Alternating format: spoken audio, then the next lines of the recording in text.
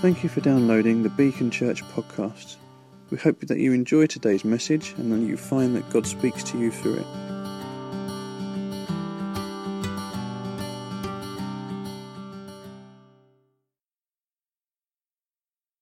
grace we can put into action will have a profound effect on those relationships.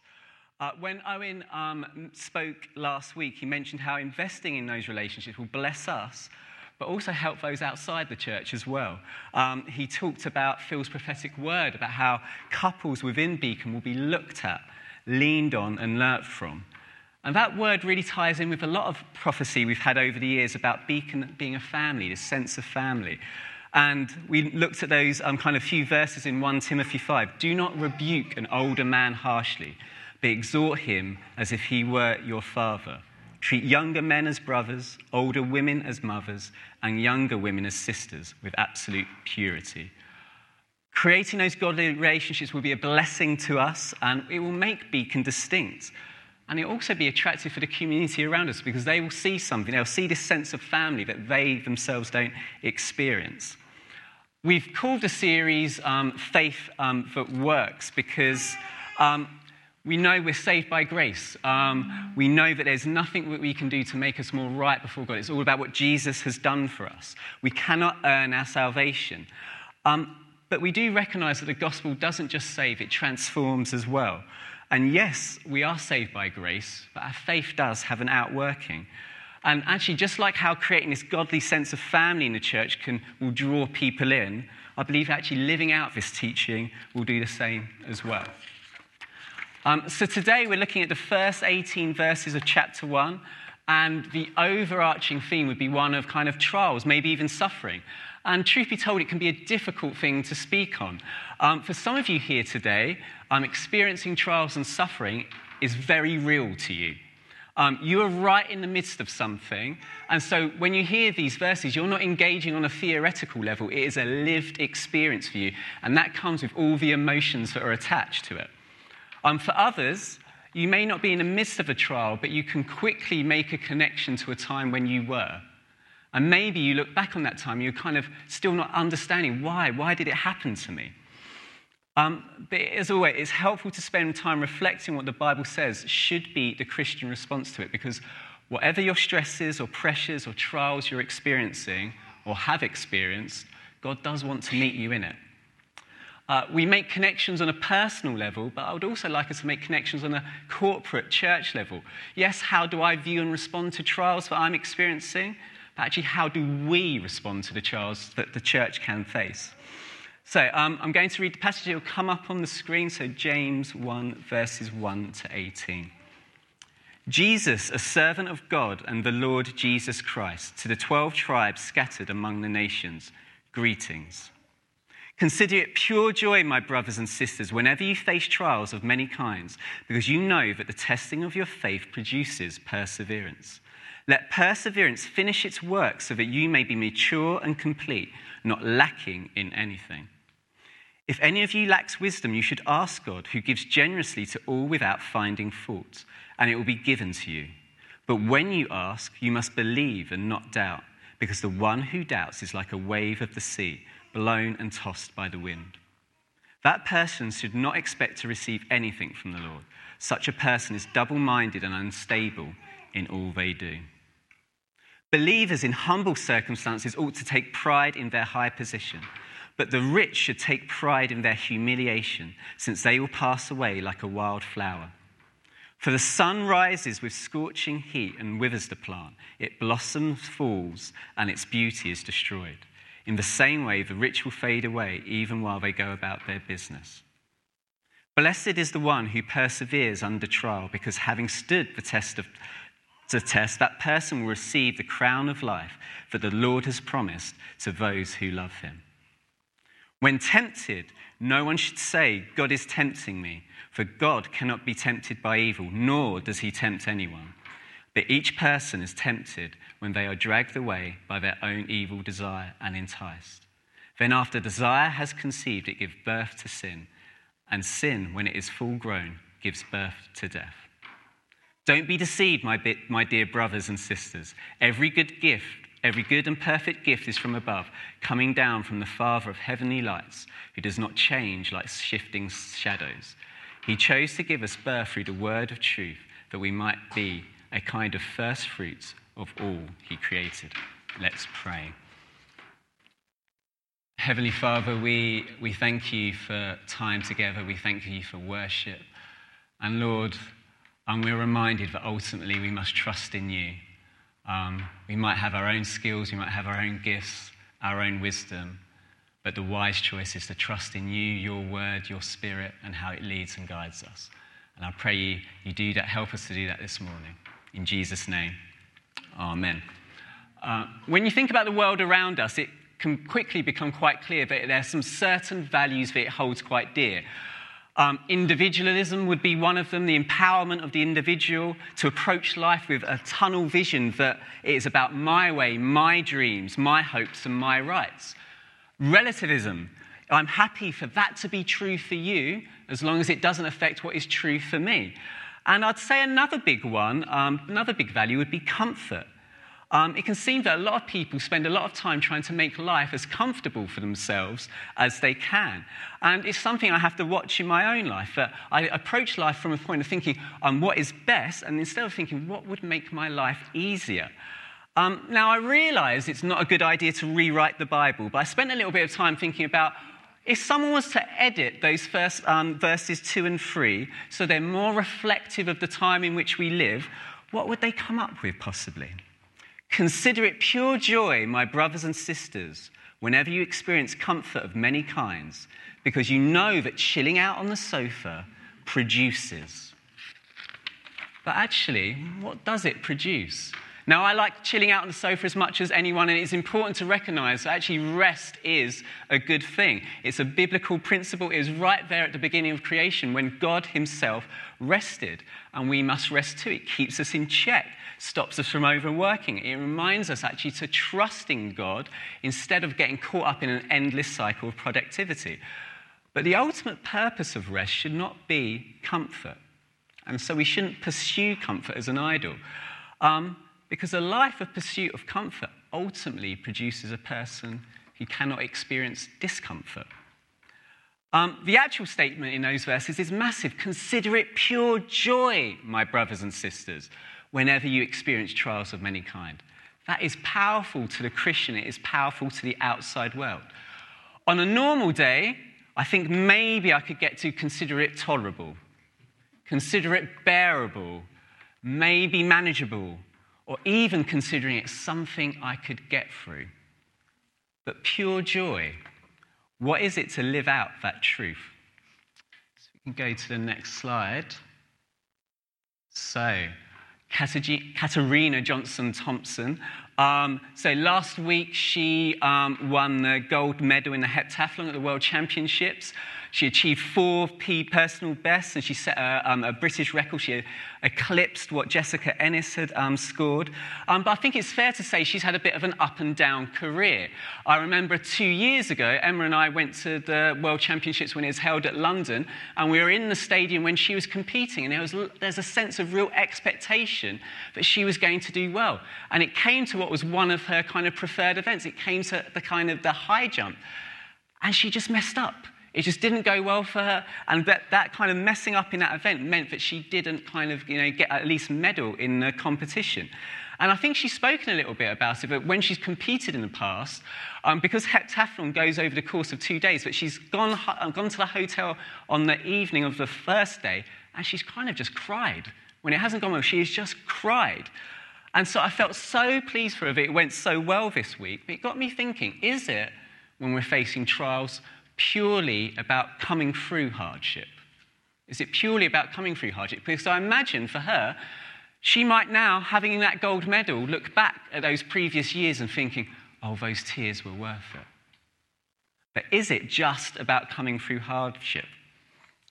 Yesterday, the Ironman World Championships took place in Hawaii.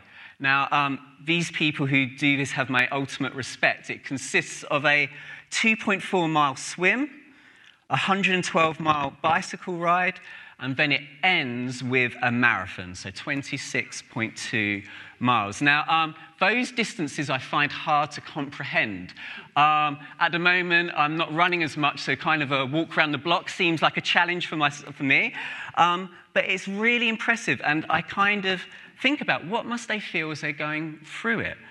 I can't imagine that as they're coming towards the end of that marathon, that they're thinking to themselves, oh, do you know, this searing pain in my muscles, wonderful. Or this, that feeling of nausea that I'm feeling in the pit of my stomach, wonderful, I'm loving it. I can't imagine that they're thinking about it that way. In isolation, the pain would be unbearable. But I think that they can cope with it because they know if they persevere, they'll complete one of the toughest races around. They can consider it pure joy in the moment, in the struggle, because they know what it produces. And as Christians, we can consider trials joy because they produce in us perseverance. And if we let perseverance finish its work in us, we will be mature and complete. In the letter to Galatians, the Apostle Paul writes about being in pains until Christ is formed in them. We're saved for a purpose, and God wants us to make us more like his Son. And just as Jesus suffered, we suffer. But there is this sense about being able, in the moment, to consider it pure joy because we can recognize what God is doing with us, in us. It's a bold truth, but it's one we need to let seep in. Because our initial reaction is, when you experience any kind of choice, this doesn't feel joyful. But we're not merely talking about that kind of worldly joy, or temporal happiness. We're talking about a spiritual and enduring joy that lasts. And we can be blessed if we persevere under trial, because we receive the crown of life. We will receive eternal life. So if we're going to get to that place, it almost feels like reading through the passage, there's some pitfalls, some stumbling blocks that we must avoid if we're going to be in that place of pure joy. And I just want to talk through 3. And the first one is doubt. Verse 5 says, and 6, it says, if any of you lacks wisdom, you should ask God, who gives generously to all without finding fault, and it will be given to you. But when you ask, you must believe and not doubt, because the one who doubts is like a wave of the sea, blown and tossed by the wind. So the opening section about trials is followed up by these few verses looking at wisdom and doubt. Doubt is definitely a pitfall we need to avoid, but we must be careful not to be unrealistic in our expectations. Everyone doubts occasionally. I doubt. But I think what it's getting at in these verses is that actually the underlying foundation of our life should be one of belief and not doubt. And this is massively important when it comes to coping with trials.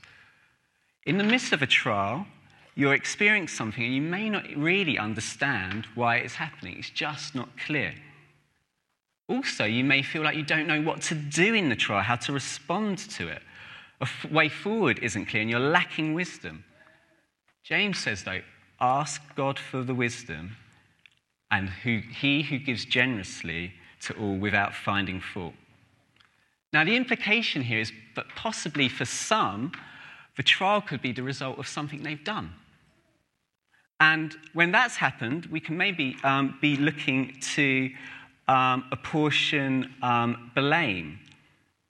And it's like we're analysing the trial and we're thinking, oh, is this happening to me? And we're thinking, so I've done something wrong. Is this almost like a punishment?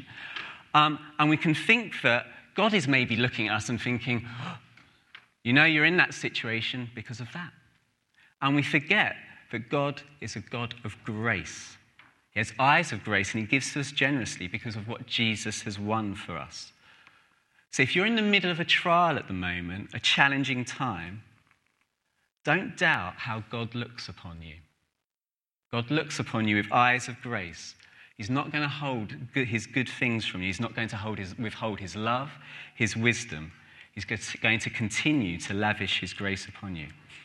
If we get that, doubt doesn't grip us. It doesn't take hold. Because when we doubt, we can become double-minded, like a wave in the sea, blown and tossed by the wind. Circumstances, no matter how difficult, mustn't control us. We've had this recent series on Christian marriage and relationships, And one of the things that really struck me was when Owen spoke about what are the rules of engagement for arguments? Like almost saying, but when you argue, what parameters are there? And I've been there. There's an issue, and to an extent, you're arguing about the issue, but it quickly becomes about something else, and it develops and it spirals to the point where you reach and you think, actually, what started this in the first place? I can't even remember. But I suppose what Owen was saying is that there may well be an important issue to discuss and work through, but it doesn't mean that anything goes in a discussion. There are some parameters. And I'd like to say there's a similar thing with trials. We may well be going through something difficult, but at the same time, it doesn't mean anything goes. We cannot allow ourselves to be blown and tossed, of course, by the situations that God throws at us. He has plans and purposes that He's prepared in advance for us to do, and He wants us to fulfill them. The second one would be losing our identity.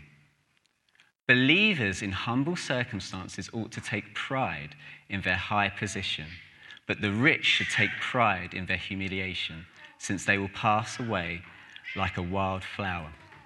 Some commentators wonder whether James is arguing that maybe the greatest trials are linked to poverty and wealth. And that may be something we can relate to. Money is an easy thing to put your identity in. It's an easy thing to value. God created us to worship. We will work to worship Him, but because sin distorted things, we worship other things as well. And because of the way the world is, money can be quite an obvious place to go to. But what's interesting here is that James is saying that both sides of the coin, so to speak, are a trial. It's a trial for those who have little, the worry attached to it. Am I going to have enough to get through the week? And the thought that maybe you do not have as much value as a person because you have a financial situation. But James reminds those in humble circumstances to take pride in their high spiritual position. There's a reminder of their God-given identity. Do not lose sight of that. We mustn't lose sight of that. Even though the world may be perceiving your circumstances one way and you feel the pressure of taking that viewpoint upon yourself, remember who you are in Christ Jesus. Remember that high position. But the expectation for those with many is the same. Take pride in your humiliation. Remember that in Christ, your wealth doesn't mean anything at all. It brings you absolutely no advantage before God. Here, the trial is money, but the principle applies whatever the trial may be. If you're experiencing trial at work, it can become very easy to put your identity in your work. If you're experiencing challenges about health, you can make your life about your health. In the midst of any trial, we must make sure that we don't make it about the trial, but keep our identity in Christ. And that has huge implications for the church, to create a community where circumstances can change dramatically, but our identity holds firm. There's a famous line from a film called Forrest Gump. Now, in my head, this seems like a recent film, but I think it's probably like 25 years ago or something. How the time flies. But it says, life is like a box of chocolates. You never know what you're going to get. And surprises can be good when it comes to chocolate, unless you get those coffee ones you don't like at the end. And life even. But when it comes to what is our identity as a church, what we put our identity in, they're not so good. This Sunday, we're full of the joy of salvation. We love you, Lord. Next Sunday, it's been a tough week with the kids, maybe. Work's not gone well. You've not been feeling well. And you're a bit like, oh, Lord, is there anything good in this world? Surprises in that way aren't good. Yet, whatever seasons, whatever the trial, we must hold firm to the gospel, to our identity as children of God. And in and of itself, that can be quite missional. Because sometimes holding firm to something is the most powerful thing you can do. And actually, when we think about the situation in the country currently, the upheaval, the uncertainty, a church holding on to its God-given identity, an identity that is certain and true, is a deeply and powerful thing. And the third pitfall to avoid, blame. When tempted, no one should say, God is tempting me. For God cannot be tempted by evil, nor does he tempt anyone. But each person is tempted when they are dragged away by their own evil desire and enticed. So blame. being tempted and resisting temptation is a trial, it's a battle. Sometimes it can feel like those momentary temptations, but sometimes we can feel like we're going through a period of temptation. However, we must avoid blaming God for the temptation. As it said, God doesn't tempt people. It can feel that way when certain situations and circumstances come about. But no, he's not. We can attach blame to God. And what we actually have to do is, even though it's hard, even though it's humbling, is recognize that it's our own evil desires that are dragging us away and enticing us. Blaming God actually masks the problem and leads to unhealthy responses. If we blame God, we're less likely to draw close to him. We're less likely to rely upon his grace and his love. When we come to recognize that it is in fact our own sinfulness, we run to him in prayer and draw upon his Spirit to sustain us and to receive forgiveness.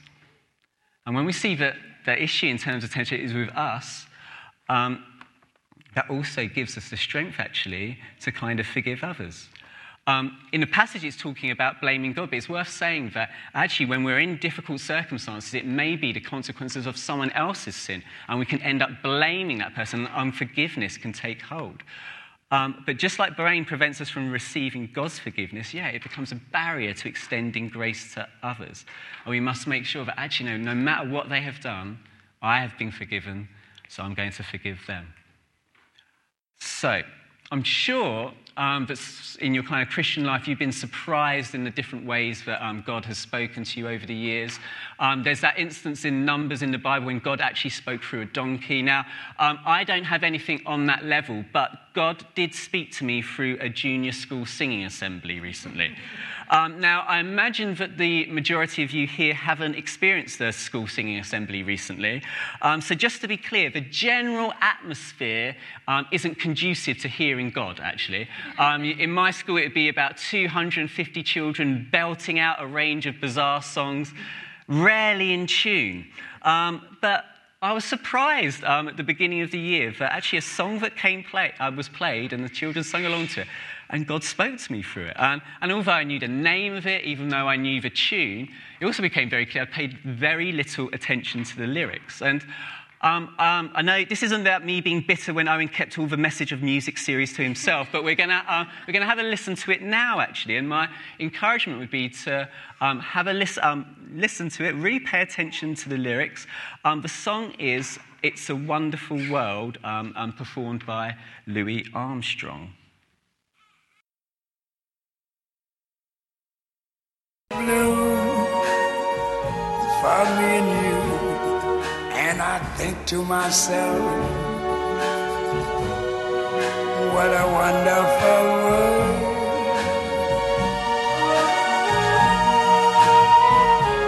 I see skies of blue and clouds of white, the bright blessed day, the dark sacred night.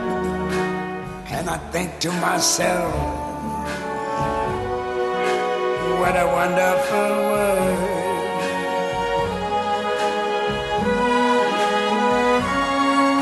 The colors of the rainbow, so pretty in the sky, are also on the faces of people going by.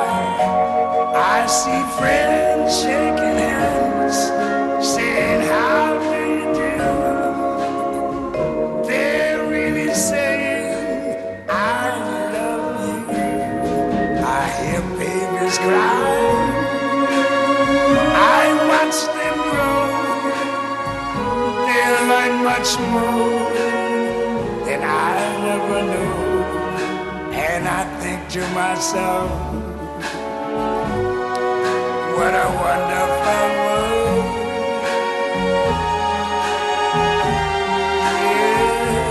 Yes, I think to myself, what a wonderful world.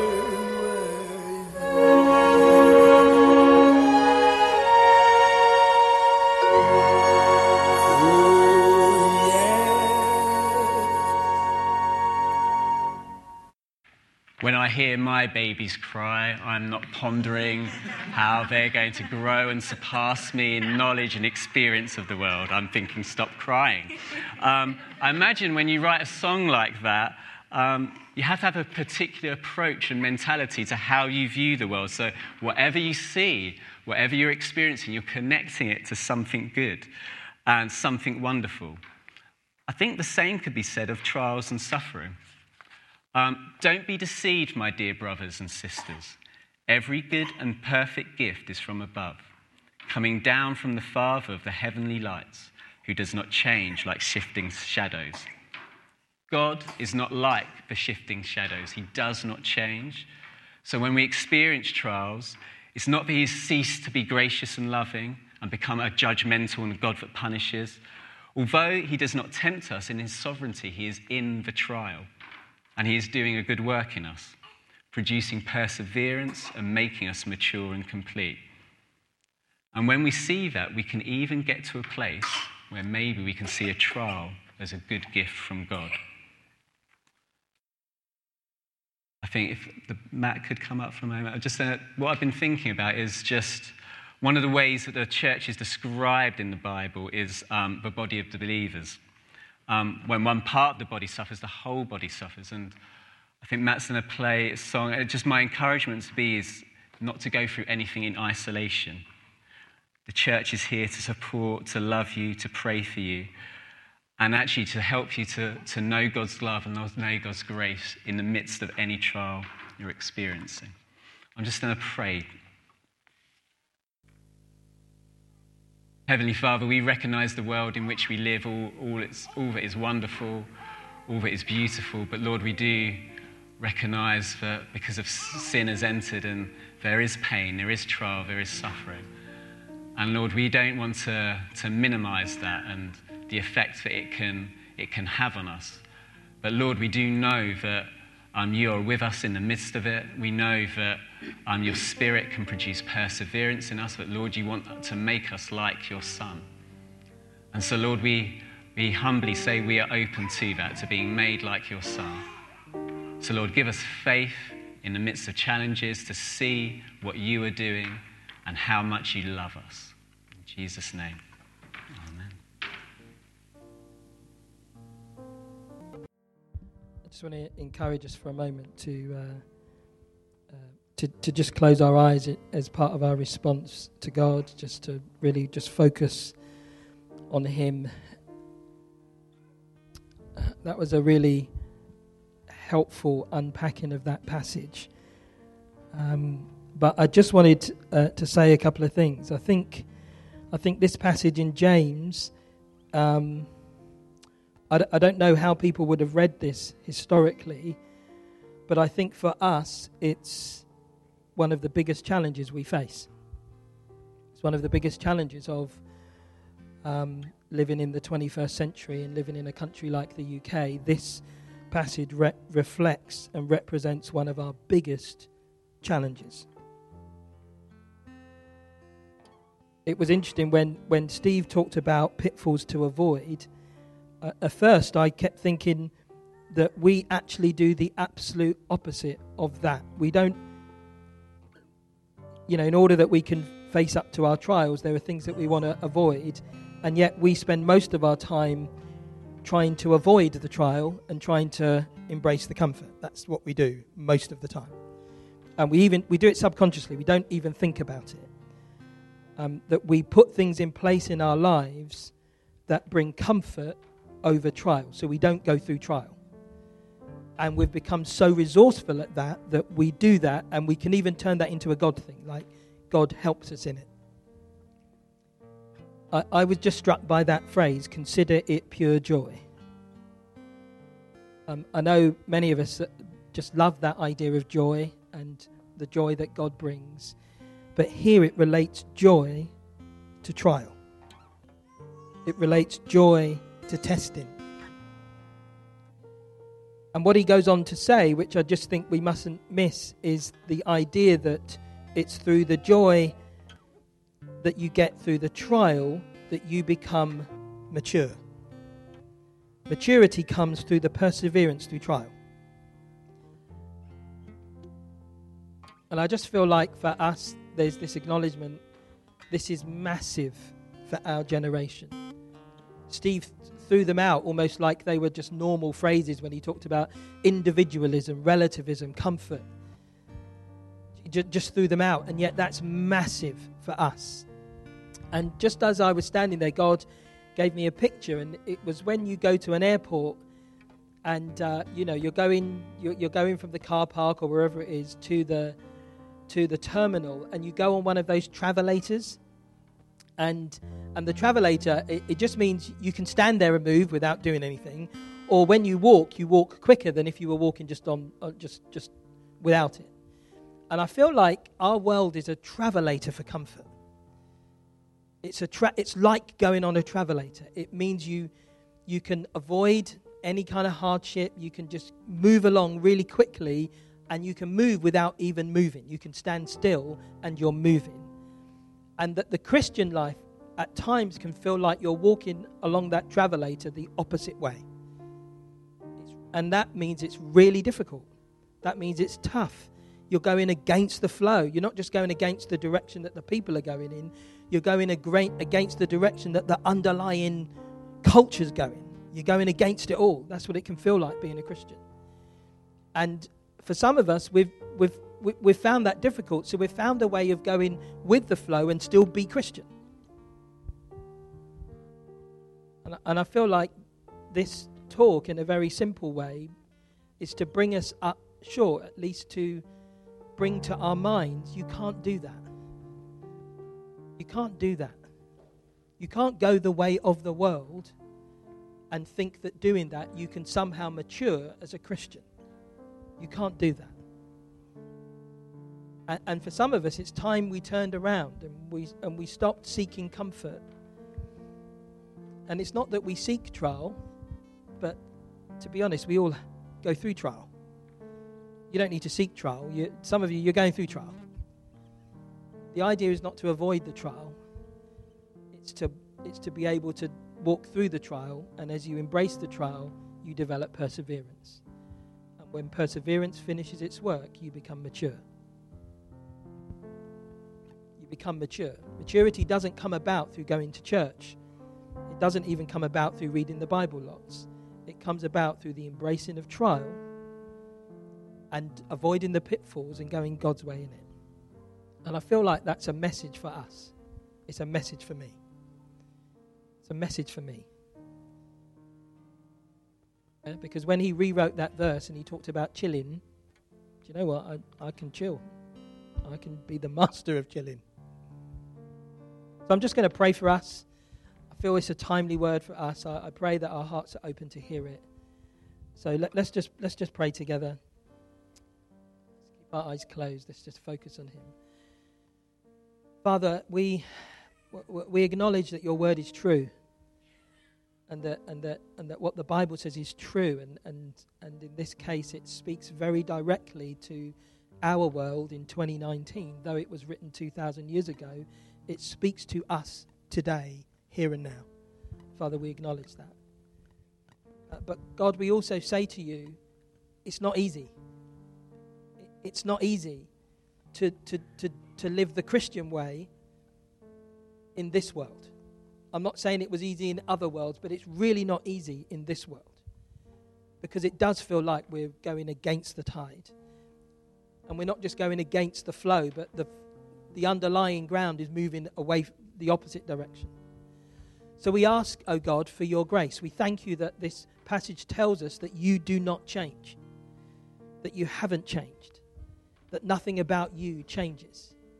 And so this morning we look to you, oh God. In our trials, we look up to you.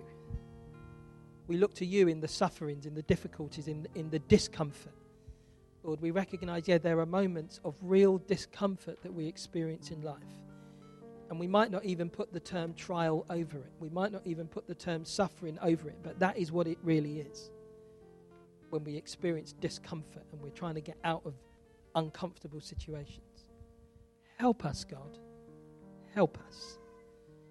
Show us how we can walk this path in 2019 and to grow to maturity of faith, that we can live lives of faith that works. Faith that works. I pray that for us as a community. I pray, Father, we will take comfort from what you're doing and that we will take encouragement from one another as we recognize we all go through trials, but we're standing in them. We're holding ground through them. And I pray, Father, that you would bring us to maturity through the perseverance of the trial. And Lord, whilst it seems a long way off, that one day we might be able to join with James and consider it pure joy, that might seem a very long way off. Father, I pray that it would not be an unthinkable thought, that one day we would look back with some joy on what we have gone through, what we have experienced. We ask this in your name. We ask it for your glory. And we ask it for the ongoing mission of your church. In Jesus' name we pray. Amen. You have just listened to a Beacon Church recording. If you would like more information about us, our vision, the team or upcoming events, please visit our website, which is beacon-church.org. You can email us at office@beacon-church.com or find us socially on Twitter, Facebook and Instagram. You are welcome to share this recording as you wish, but please do not make any edits without express consent. Thank you.